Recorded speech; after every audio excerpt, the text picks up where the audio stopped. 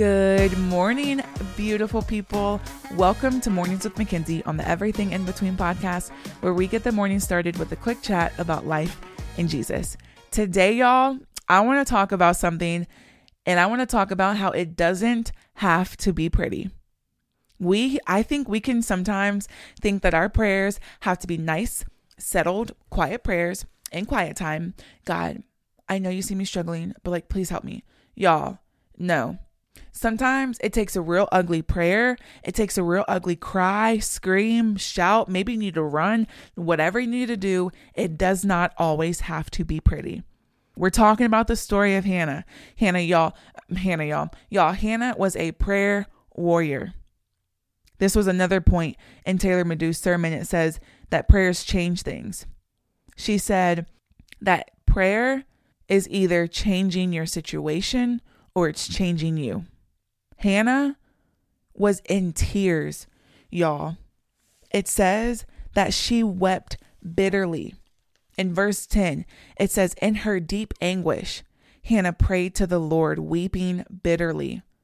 And she made a vow saying, Lord Almighty, if you will only look at your servant's misery and remember me and not forget your servant, but give her a son, I will give him to you, the Lord, all the days of his life. Y'all, Hannah was weeping bitterly.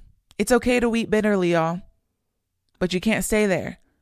It's okay to yell at God, y'all. He can handle it. God is a big boy. Okay?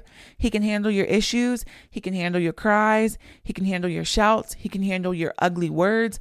He can handle it. Know that it does not have to always be pretty, y'all. It's okay to weep bitterly. It's okay to be mad. But something that I love so much, the next verse, it says, as she kept on praying to the Lord. Y'all, Hannah, she was sad. She was mad. She was frustrated. She was being tormented. But it says, as she kept on praying. Hannah was a prayer warrior. I know we've all got some Hannahs in our life. We love us some Hannahs. But it says in verse 12, it says, as she kept on praying to the Lord, Eli observed her mouth. Hannah was praying in her heart and her lips were moving, but her voice was not heard. That is how distressed and angry and frustrated and sad and heartbroken that Hannah was, that she was crying out to God, but there was nothing coming out. I don't know if you've ever been there at that low point, at that place with God where you were going through something so hard that you were crying, but nothing was coming out. You had no tears left. Hannah was worn out, but she was desperate because she kept on praying anyways. She was so crazy in her prayer and crying that Eli thought she was drunk. He thought she was drunk, y'all, because my girl was going through it. And Hannah said, no. I'm a woman who is deeply troubled. I have not been drinking wine or beer. I was pouring out my soul to the Lord. Do not take your servant for a wicked woman. I have been praying here out of my great anguish and grief. Y'all, pray out of whatever you have. You're angry? Pray. You got grief? Pray. You're bitter? Pray.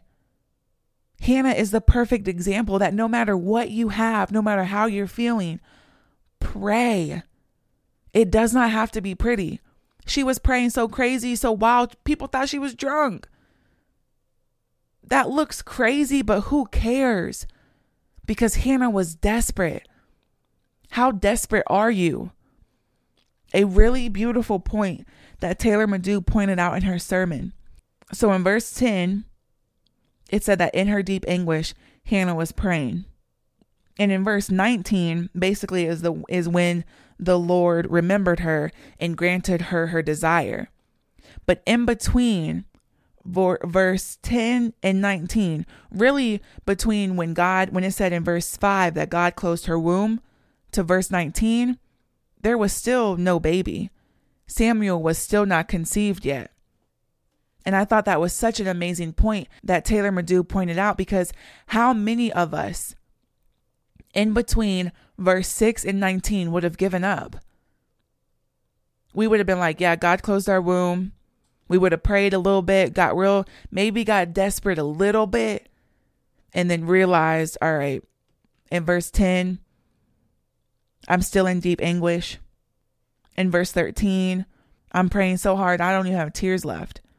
In verse 15, people think I'm drunk, but I'm just pouring out my soul to the Lord because I am in deep anguish and grief. We would have given up before the promise even got here because things were too ugly and they were too hard. But it says that Hannah kept praying. Pray. I don't care how ugly it looks. I don't care how loud you need to get. But pray. Prayer changes things. Prayer changes people. Prayer can change you. Do not underestimate the power of prayer. Because prayer, ultimately, and I loved what Taylor Madu said, is that they're ultimately our future. There are people that came before you that were praying for you to have breakthrough in the situation that you had it in.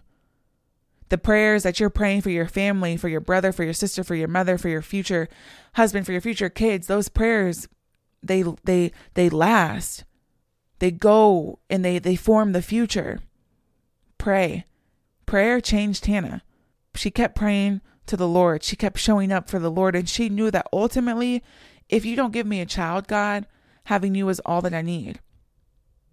Prayer changed her. So I want you to go figure out what that closed door is. Accept the invite. Keep showing up. And know that your prayer does not always have to be pretty. Let's pray. Dear God, I thank you for today, Lord. I just thank you for this story of Hannah. I thank you for Taylor Madu. I thank you for the way that she broke things down. I thank you for allowing me to get the revelation so that I can speak what you gave to me to your people, God. I just thank you for seasons of drought, for seasons of barrenness, for closed doors, God, because in those seasons, as we sit in front of that closed door, as we sit in that hallway waiting for something to open, things can get dry and lonely, God. But every day, if we keep showing up and if we keep praying and we keep seeking and we keep our eyes locked on you, we know that at some point you have to come through for us. You don't want your people to live in anguish. You don't want your people to live in desperate, hurting seasons. You want to bless us. You have to prove yourself faithful to us. So as we sit in this season, God, I just pray that your people don't give up. That they understand that if they have to run up and down the hallway until a door opens, God, give them the stamina to do so. And let them know you don't care what it looks like. You just want their prayers, God. You just want them. Lord, we love you. We trust you. We thank you and we praise you. And in Jesus' name we pray. Amen. Have an incredible day, y'all. Make sure to be kind, to do good, to remember that God loves you and I love you too. Bye.